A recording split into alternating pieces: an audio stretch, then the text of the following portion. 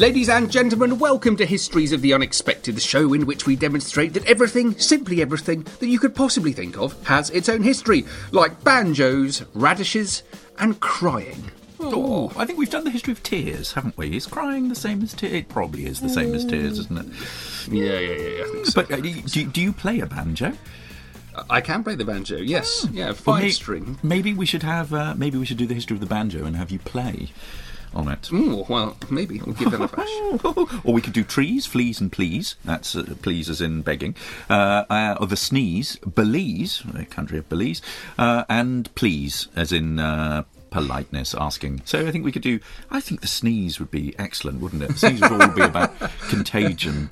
Yes. And we've done fleas. However, we will be following the links in our minds as we come across them, explaining very carefully indeed how those histories link together in unexpected ways. Who knew, for example, that the history of volcanoes is in fact all about world-changing volcanic eruptions that have shaped human history? Like, for example, the eruption of the Okmok volcano in 43 BC, which possibly led not only to the fall of the Roman Republic, but also to the rise of the Roman Empire. Also, Munch's The Scream, literary depictions via Mary Shelley's Frankenstein, and Victorian disaster narratives. It's also about the volcanic eruption of Krakatoa in 1883 and the first global media event in history. Wow, who knew? Or who knew that the history of snails, this was one of my favourite ones. I always say that, but this really is. I love the history of snails. It was so extraordinary, so you should go and check it out. History of Snails is in fact all about symbols of resistance in occupied France during the Second World War. It's the history of snail collecting, and get this, snails in underwear and handbags, and fighting giant snails. You will never think about snails the same way again. Absolutely guaranteed. If you've ever thought about snails before, that is. Exactly. It was a great one. Let me introduce my fellow presenter. If history were an English summer storm, and I'm talking full-on howling wind, ankle-deep mud, miserable dampness with water trickling down your neck, this man would be the smug camper, cosied up with his perfectly set-up tent, warm with a cup of tea, a jam sandwich. Even his socks would be dry, as he sat there observing the storm from his fancy tent window and jotting down notes as his fellow campers struggled with the elements of the past. He is Professor Extraordinaire of Early Modern British History at Plymouth University. It's James Daybell. Hello, James. Thank you, sir. I am the exact opposite of that smug camper. When I camp, so unprepared. Nothing. I carry nothing with me. Eat out all the time. Don't even have a way of making a hot drink. However, you may well be wondering who is that unattributed voice so ably helping Dave Bell co-pilot this very episode. Well, let's just say that if he were a tent-related historian, he'd only be the grandest, most pavilion-like tent in the world, a veritable marquee or big-top circus tent so noble and ostentatious, capacious and entertaining are his historical powers. Rather like the tents in the Field of the Cloth of Gold, this sprightly and braggadocious of historians is more than a match from any other awning in the historical vicinity. Yes, you've guessed it, it's the famous historical adventurer Dr. Sam Willis. Hello, everyone. We're doing tents. This is the start of a few summer-themed podcasts, which is very exciting. Are you much of a tent? Are you much of a camper? Hell no. Absolutely not. I literally don't sleep a wink. I took the girl. I usually get overexcited and drink heavily as well, and so I wake up hungover, having not had any sleep. I can't cope with it at all. Then I have to have a week at home recovering. I'm a fair weather camper. I took the girls camping a couple of weekends ago. My wife was away, and every year when she's away at that time, we go off camping, and get very excited about it. This year, though, it was raining most of the time. So I put the tent up in the rain, and I took the tent down in the rain. And then when I brought the tent into the kitchen to try and dry it off, in a brainwave, the only kind of brainwave that I could have, I put it out, and then realised that I'd actually just scrumpled it up in the car full of water, and then literally a gallon of water just splashed out onto the floor. It was great, but we were then spent the rest of the Sunday mopping up after it. So yes, I have a sort of love-hate relationship with tents. But this was inspired again by our intern, our work experience student from Plympton Academy, Joanna, who did some really interesting research around tents, looking at Roman tents, looking at tents for entertainment, nomads, tents and the Civil War in America.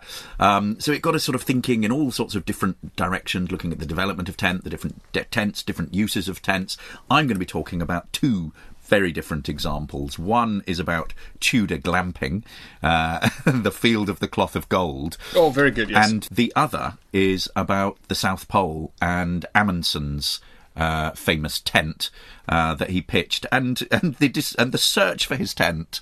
I found an extraordinary article which was basically trying to calculate where it would be today, and the fact that it is lost. So there we are. Very good. Where would you go with your tent, Sam? Well, my first thought was the Occupy movement. Do you remember that? So maybe 7-8 years ago, and I remember going up to London and there being a huge amount of tents pitched outside St Paul's Cathedral, and then a sort of spread west, and then within a couple of weeks there were tents all over the Cathedral Green in Exeter. And that was all to do, the Occupy movement was it was kind of difficult to pin down. I remember the slogan being, "We are the 99% or the 90%." But broadly it was to do with democracy and representation. But it did make me think about the tent as a symbol of protest. Oh, nice. Yeah, and there is a whole range of history there. So rather than it being kind of a cosy sign of summer here and everyone going festivaling, actually it being a sign, a symbol of a problem in society. And you particularly get that if you see these, if you see tents pitched in unusual places in the middle of cities, whether it's outside St Paul's or whether it's hidden down an alleyway, providing a little bit of shelter to someone who is homeless. So it made me think about that, and then I thought about my experiences of, we recreated the first ever voyage down the Grand Canyon for the BBC called Operation Grand Canyon. And we took 3 replica boats down the river, and it was quite extraordinary. And as a brilliant genius part of it, all of the crews on the boats weren't allowed a tent. So I spent 2 weeks in the middle of Arizona in the baking heat and the desert without a tent, which I actually quite liked, because the weather was dry and you don't have that nasty tenty smell, and you're always fussing with zips and stuff. You just go to sleep on the beach. But there was a great deal of ants and scorpions and rattlesnakes around. I came across a wonderful description here. This is from a load of... Life is full of what-ifs. Some awesome, like what if AI could fold your laundry? And some, well, less awesome, like what if you have unexpected medical costs? United Healthcare can help get you covered with Health Protector Guard fixed indemnity insurance plans. They supplement your primary plan to help you manage out-of-pocket costs. No deductibles, no enrollment periods, and especially no more what-ifs. Visit uh1.com to find the Health Protector Guard plan for you. There's never been a faster or easier way to start your weight loss journey than with PlushCare. PlushCare accepts most insurance plans and gives you online access to board-certified physicians who can prescribe FDA-approved weight loss medications like Wegovy and Zepbound for those who qualify. Take charge of your health and speak with a board-certified physician about a weight loss plan that's right for you. Get started today at plushcare.com/weight-loss. That's plushcare.com/weight-loss. plushcare.com/weight-loss. American soldiers. This is in April 1943, and they have just left South Carolina, and they're heading off to do 12 weeks of training in Arizona. So this is obviously preparing them all for getting involved in the Second World War. And what happens is the 302nd Engineer Combat Battalion. And so they arrive in the desert, they start cleaning vegetation, making roads, raising and staking their tents, hauling water, digging latrines and rubbish pits, making themselves a proper camp in the desert, learning how to do it. But also, very important part of this was learning to be wary of the creatures that inhabited the areas, the snakes, the lizards, the scorpions and the spiders. And, these guys are from South Carolina. They're not used to this kind of environment at all. And then there's a very entertaining bit here where someone goes, Sarge, there's 2 big rattlesnakes in our tent. And the sergeant withdrew the pipe slowly from the corner of his mouth and turned to face the excited young private. Now, lad, there's been a foul-up. I've told those jackasses in supply to issue only 1 rattlesnake per tent. You go turn in that extra rattler this goddamn minute. I very much enjoyed that little story. But it did make me realise that if you study tents and study camping, what you can do by looking at it throughout history is use that to study the changing relationship between humans and the environment. So it's a great way of understanding humans connecting with nature, environmentalism, education particularly of the wilderness, knowledge of animals and the dangers they present, and also people's reactions to it. It certainly made me think of another description of some British sailors sailing down towards New York. They're in Lake Ticonderoga in the 1770s during the American Revolution. They're from the West Country. They've never been to the States. They've certainly never been to that part of upstate New York. And they camp on an island, which is completely covered in snakes, and it totally freaks them out, and their diaries are hilarious. So I just saw it as it's a way in, James, which I haven't had time to explore too much, but it's a way in of exploring the relationship between people and the environment. And certainly when I took my kids camping, they were completely freaked out about the potential of spiders getting into their tents. Oh, I can imagine. And didn't you get stung by a scorpion when you were going down the Grand Canyon? Yeah, I did, yeah. Yes. Yeah, very sure.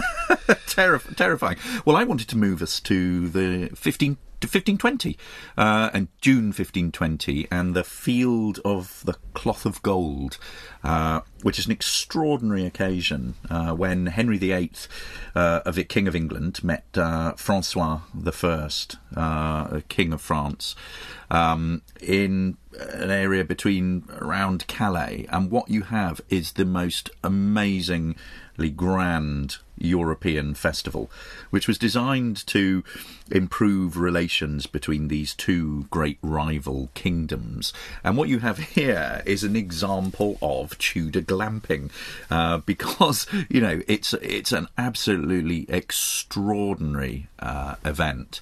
You have the French king and the Holy Roman Emperor, and Henry VIII on the other side. They're trying to sort of patch things up. They're trying to sort of get on terms, but they're all trying to show how grand and powerful they are. And this is really interesting because not only for what I'm going to talk about, the tents, but also the sort of the enormous preparations that need to be put into place in order to put on this elaborate festival. You think about the kinds of state occasions that we have nowadays. Think about all the planning that goes into, something like the Jubilee, and the Tudors absolutely had this down. So if you think about this, Henry VIII is turning up with 6,000 members of the nobility, the dukes, earls, marquises, lords, bishops, knights, ladies, heralds, minstrels, servants, blah, blah, blah, blah, blah. And that is matched by the followers of the French king, Francois I. So he brings along around 6,000 people of his own entourage. So you've got an enormous amount of people there.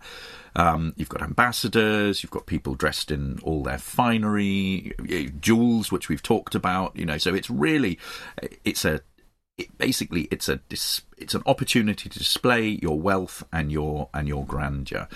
So basically you've got 12,000 very well dressed members of the English and French elite and their entourage, all of whom need to be put up. And how do you do that? Well, you do that with portable accommodation, and this comes in the form of tents.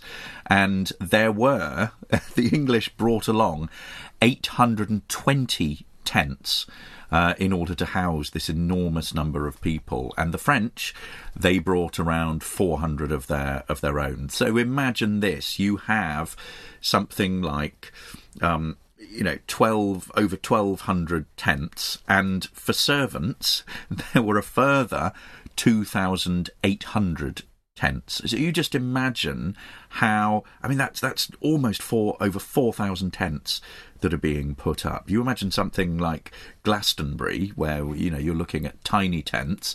These would be huge, opulent tents, and there are amazing pictures of this. There is in the Royal Collection Trust, there is a picture of the Field of the Cloth of Gold, and you can see there the really opulent tents that would have been put up. And the cloth of gold comes because they are made, or one of them was made of a cloth of gold. There is also a temporary palace that has been erected for Henry VIII. Not only do you have these amazing tents, but also you've got to feed these people. So what are the logistics about feeding them? There is in the picture, there is a picture of a fountain. There's a picture of wine coming out of the fountain, and it is thought that about 200,000 litres of wine, an estimated 4 pints of wine per person a day, was to be served to the guests. And then just imagine alongside that, the amount of food that would be brought for these people. You've got 12,000 people, 66,000 litres of beer were estimated, along with all the sort of equipment that you'd need to brew it. And then you've got all the food.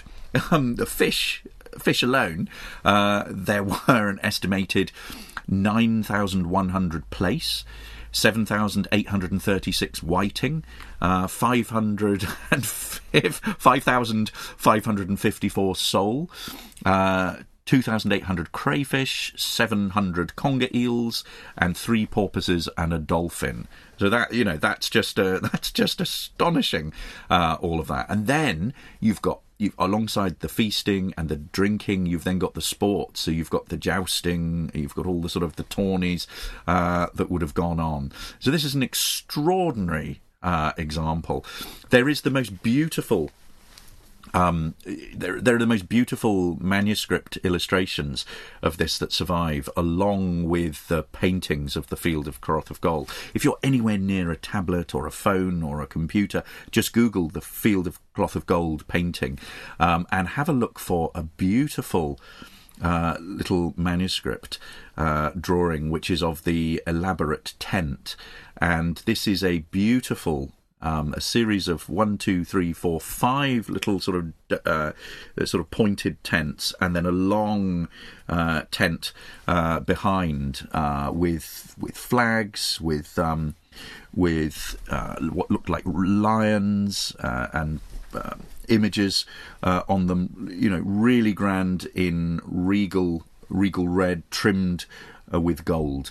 And there was a project recently by the Historic Royal Palaces, and by an architectural historian, Alden Gregory, who's one of the curators of historic buildings, and it was a project around recreating these historic tents, and they put one up at Hampton Court Palace.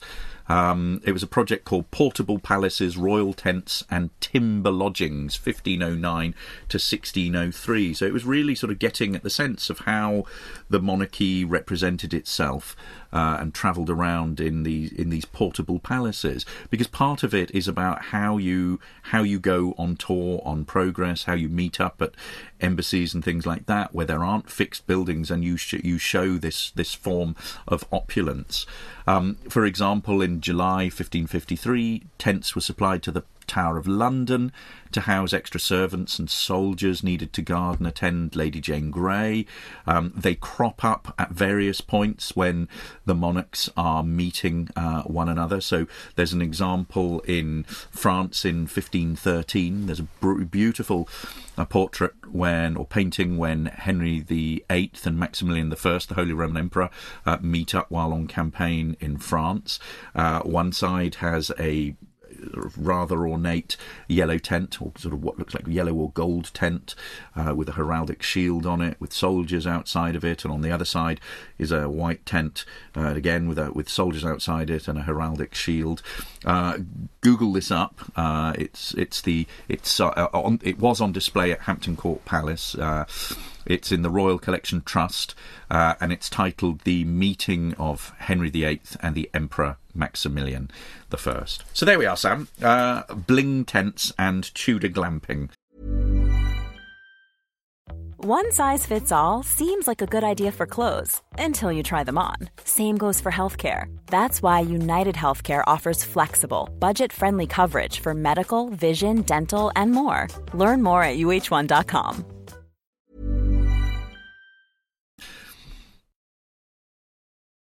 Very, very good. James, I love that. It also links with what I was going to talk about next. It's where do the tents come from in this kind of historical situation? Who makes them? And so with the Field of the Cloth of Gold, you've got an enormous amount of people would be required to make those tents. And I don't know the answer, but I bet they were all sailmakers. I'm 90% certain that it would have come from the Royal Dockyards. And one of the ways of thinking about this actually is it applied to the American Civil War, which is a really interesting time because it actually helps you understand military-industrial relations because the records are so good. And that allows you to then question where things like the Tudor tents came from. So in this case, I suppose there's a general point to be made here is that the majority of military-industrial relations in historical accounts are to do with maybe arms production and shipbuilding, procurement and other technologies, all of the various bits and pieces, boots and clothes and uniform and things like that, are not so well covered in historical accounts. So there's a bit more work that needs to be done there. But tents is a perfect example of that and where they came from. And if you look into it, certainly with the American Civil War, you find leading military contractors who then start working with established mercantile firms. And there's an enormous production and distribution network which is created to service the enormous amount of demand. Now, this is particularly interesting because of the established mills that were used to make canvas tents, and the large numbers of women that worked in them. And by studying this topic, you get a real sense of the complexity and the diversity of the economic landscape in America, which is then turned towards the war. And when the war finally changes everything, much like it did in the First World War and the Second World War in Europe and America. But here it's the American Civil War. And they went from the existing industry were making sails for ships, and they went from making an impressive amount of sails for ships to $30 million worth of tents. And actually, the US Army spent as much money on tents as it did on boots and shoes. So it's a window into the history of industrialisation. It's a window into the employment of large numbers of relatively low-paid women. So although this is a period where ship design is changing, they are certainly starting to build more steamships. And if you look at what's going on in the American Civil War, it does primarily focus on the remarkable innovations, things like the Monitor, the Virginia, huge ironclad ships. But actually, and they're steam-driven as well, there were so many sailing ships at the time that one of the largest maritime industries was the creation of sailcloth. It was sail making, and it's a particular type of flexible but very dense canvas that can keep off rain that's required by the armies, but also retain some body heat. And the cotton canvas that was used to make sails is absolutely perfect for that. And the enormous amount of women involved in this industry is fascinating. So there's one census that was taken. So between 1856 and 1860, you've got an export of $2.5 million worth of cotton canvas, which is exported. And that accounts for over 38% of the value of all American exports of any type of cotton manufacture. So there's a huge, huge industry. And in the majority of the mills, the cotton mills in 1860, it's been worked out that 2/3, at least, of the employees were female. So Greenwood's company, New Hartford, Connecticut, you've got 104 male employees, 270 females. Boston Duck Company, Duck is the name of this canvas, in Palmer, Massachusetts, 168 men, 217 women. The Lawrence Duck Company in Lawrence, Massachusetts, 60 men, 135 women. The Boudinot Colt in Paterson, New Jersey, 43 men, 109 women. And it just those figures carry on, and they produced an enormous amount of tents. So once the war breaks out, the different states commission enormous amounts of tents. So New York contracts for 5,200 tents at $13 each, as well as 900 wall tents, so a different type of tent, a much bigger one for the Army's use. Indiana, between May and August 1861, they purchased 4,500 common tents and over 600 wall tents. Illinois, 1861, they've got 7,000 common tents. And then 700 large tents. So I just thought that whole window into manufacturing linked with armies and the way that women were involved in it, and also the way that it tapped into a pre-existing maritime economy. I thought that was all fascinating, James. Oh, I think that's really, really fascinating, really, really interesting, Sam. And that sort of fabrication of tents sort of links with my final example that I was going to talk about. And I'm going to be talking a little bit about the tent that Roald Amundsen used with his team when he went off on his South Pole expedition, and which is the 14th of December 1911, when the team is the first to come to the South Pole, 5 weeks or so ahead of the Scott expedition, which sees Scott and his team, his companions, the 4 companions that were with him, dying on their return journey. And I'm interested particularly to sort of focus in on the tent here. And this was a tent that was erected very near the South Pole, sort of near as he could get it.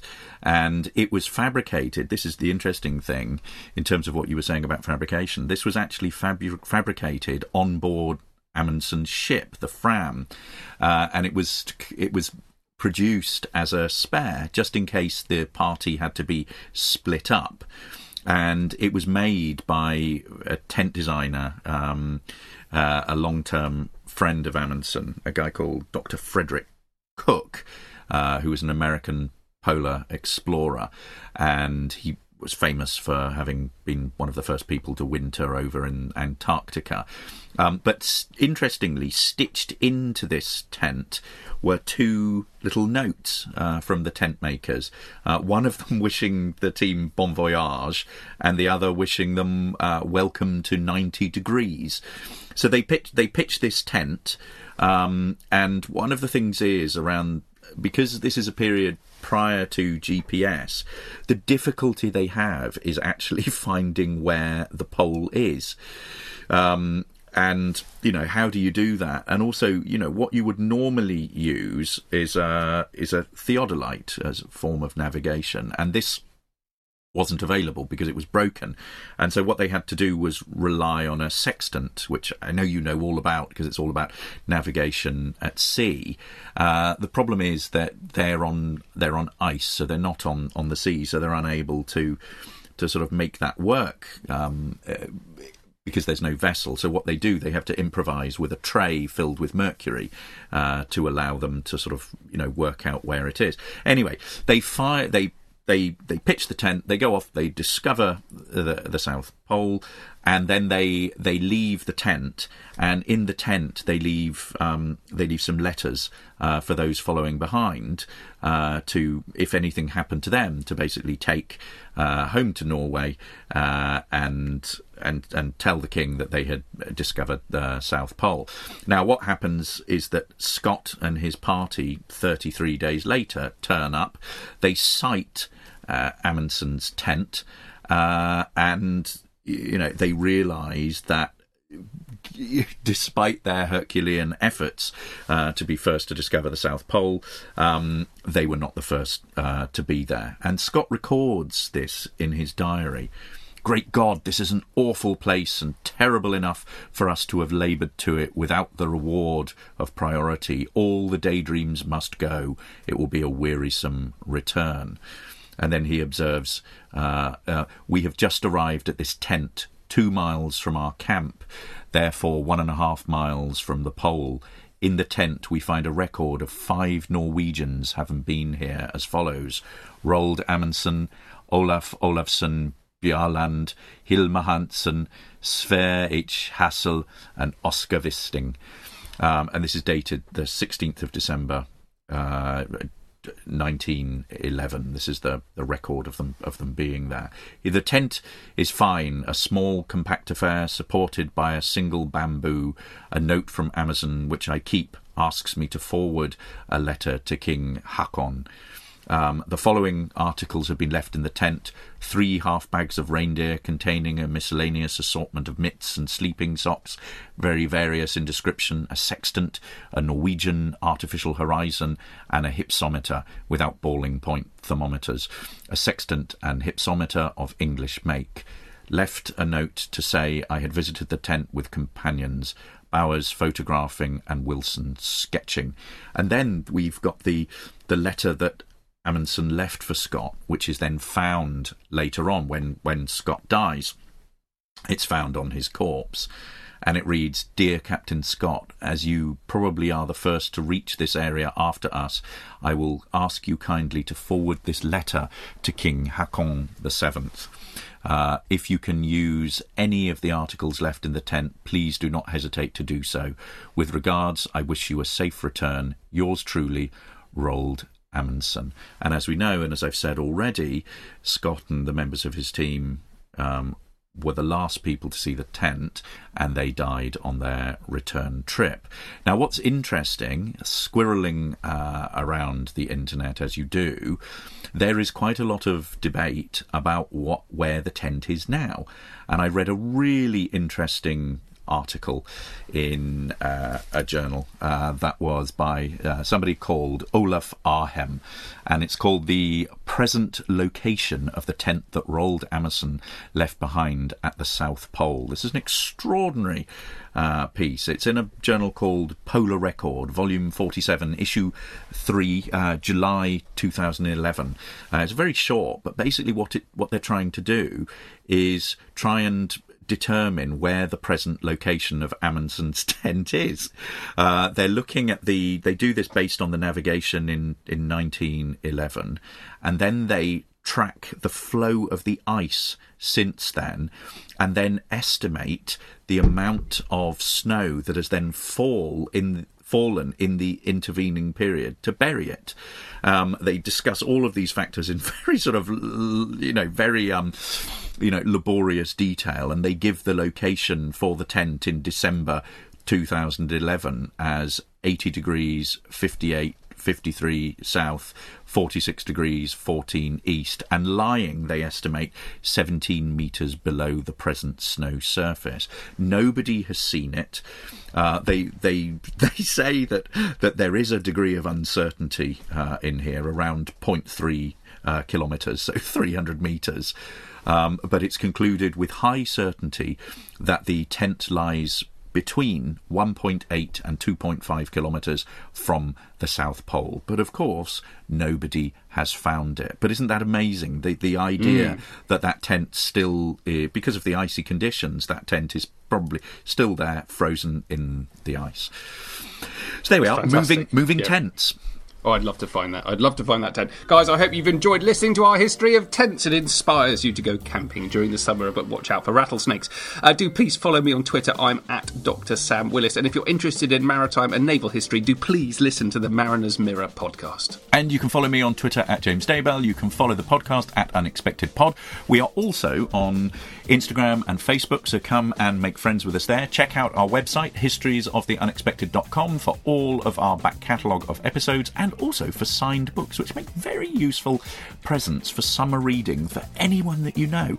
You can also become a patron of Histories of the Unexpected and help us change the way in which people think about the past by simply heading over to patreon.com and our Histories of the Unexpected web page there. But meanwhile, have a great summer, everyone. If you're listening to this and it's not summer, have a great time and take care, and thank you for listening. Bye. Cheerio, guys. Bye-bye.